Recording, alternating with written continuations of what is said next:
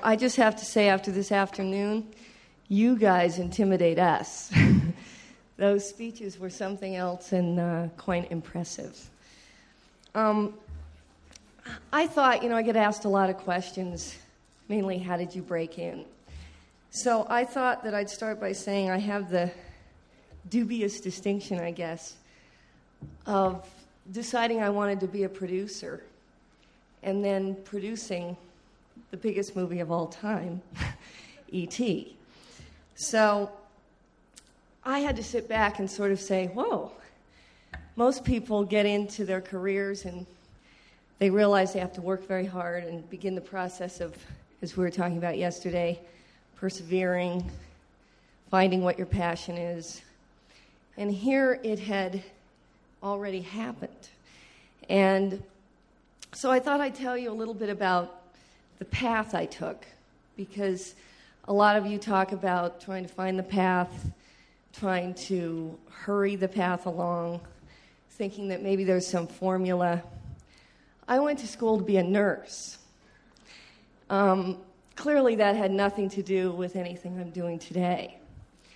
And when I entered school, I took the normal elective classes, one of which was a broadcasting class.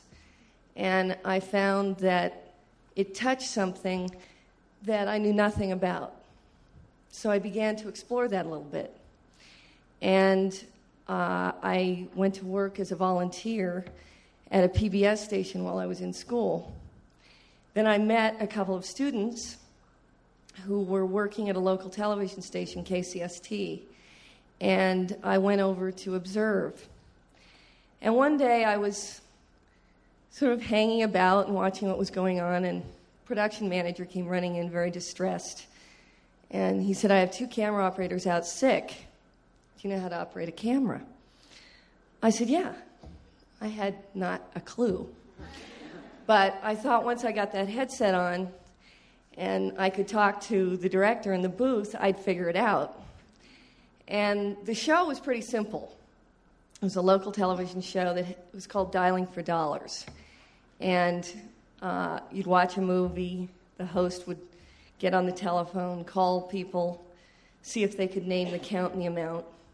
I was the camera on the host. The camera on the amount was a lock-off.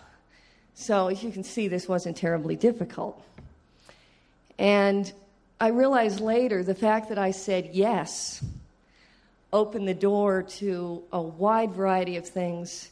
I went on to 4 years of videotape editing, news producing, some directing. I was able to operate camera on NFL football games, which at the time was kind of a novelty, rock concerts. I just got a wealth of experience, but I still kept saying to myself, this is fun, this is kind of exciting, but this isn't really what I want to do. And I went to a movie called Close Encounters. And those credits came up, and I said, boy, that's what I want to do. So I called a roommate who happens to be standing in the back of the room, who is married to Bob Zemeckis. Rather ironic that our lives came back together. But I called her up and I said, if you hear of anything, give me a call. I think I want to make a change. Well, a week later, she called.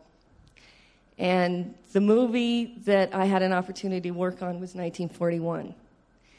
And that's how I met Steven. Some people think that I made really good tea, and I did.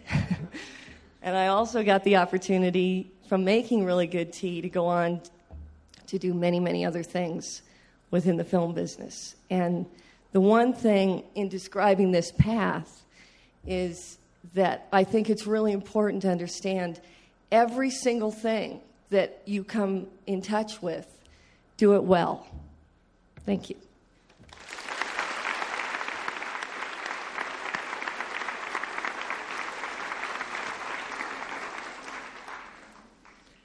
Hi. After hearing all of you sort of ask questions and discuss things over the weekend, I had just a couple of thoughts. And I really wanted to encourage you all to keep an open mind, because there's many, many possibilities out there, and I don't think there's a need to hurry. You don't have to decide right now, Look at a lot of different options. I remember when I was in high school, my dad used to have a guitar seminar at our house every Saturday. My dad was a composer and a guitar player. And he would teach whoever came by whatever kind of guitar they wanted to learn. Most of us wanted to learn Puff the Magic Dragon or Surf City or something like that. And then there was my cousin, who was a little younger than us. He was 12 at that time. And he'd sit off in the corner. And he just loved this classical stuff.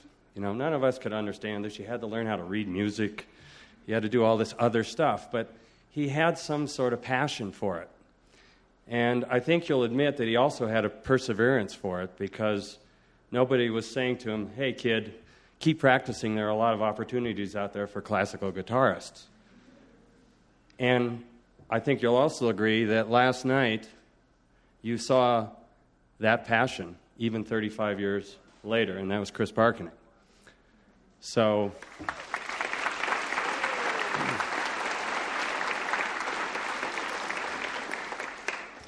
but unfortunately, I wasn't like Chris, and I wasn't like Bruce Willis, who knew that he wanted to act at 9. I had no clue. So when I went to UCLA, I didn't go to film school. I had a lot of other interests. I started in engineering.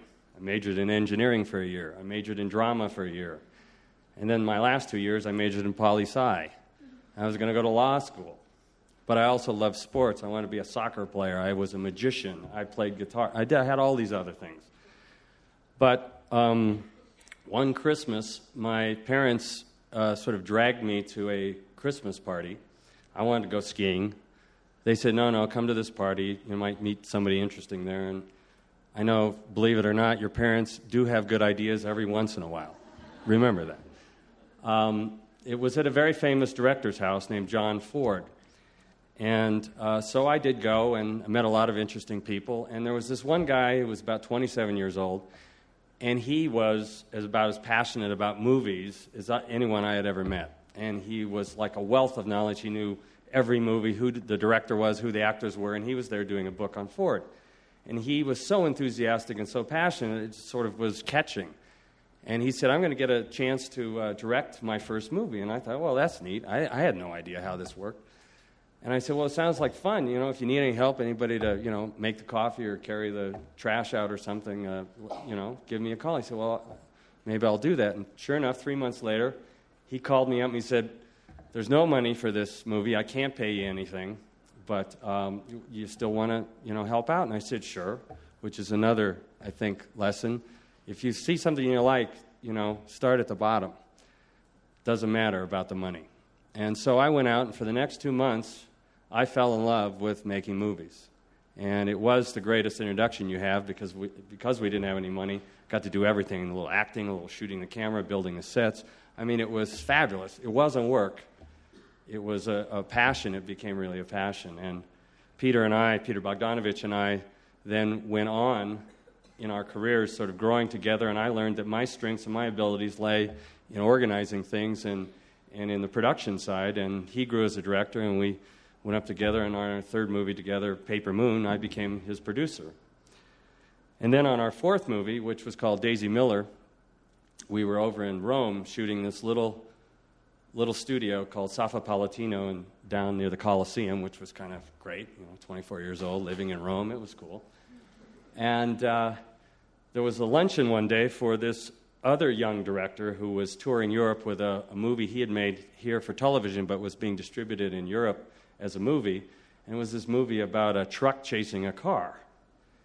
And so I heard he was going to come by. He was coming by to visit our editor, a wonderful, wonderful woman named Verna Fields, who eventually later cut Jaws for Steven. And so he was coming by to visit. So they had this lunch all laid out, and Peter was there, and Sybil Shepherd, and a couple of the other actors, and Verna, and our production designer. Everybody was having lunch. And I was still on the set, and I came running in and had a couple of bites of spaghetti and said, "Nice to meet you, Steven," and asked Peter a question about the next shot and ran off. And later, Verna told me that Steven turned to her at that moment and said, "That's the kind of guy I need. Somebody who's more interested in the movie than in eating." So 5 years later, when Steven was sitting on the beach with George in Maui, the famous story about coming up with Raiders of the Lost Ark, George Lucas said to Steven Spielberg, "Who do you want to produce this movie?" And Steven said, "Let's see if we can find that guy Frank Marshall." So I guess the moral of this story, or my advice, is to really always follow your passion and to always try and do your best when you're pursuing that passion, because you never know who's watching. Thank you.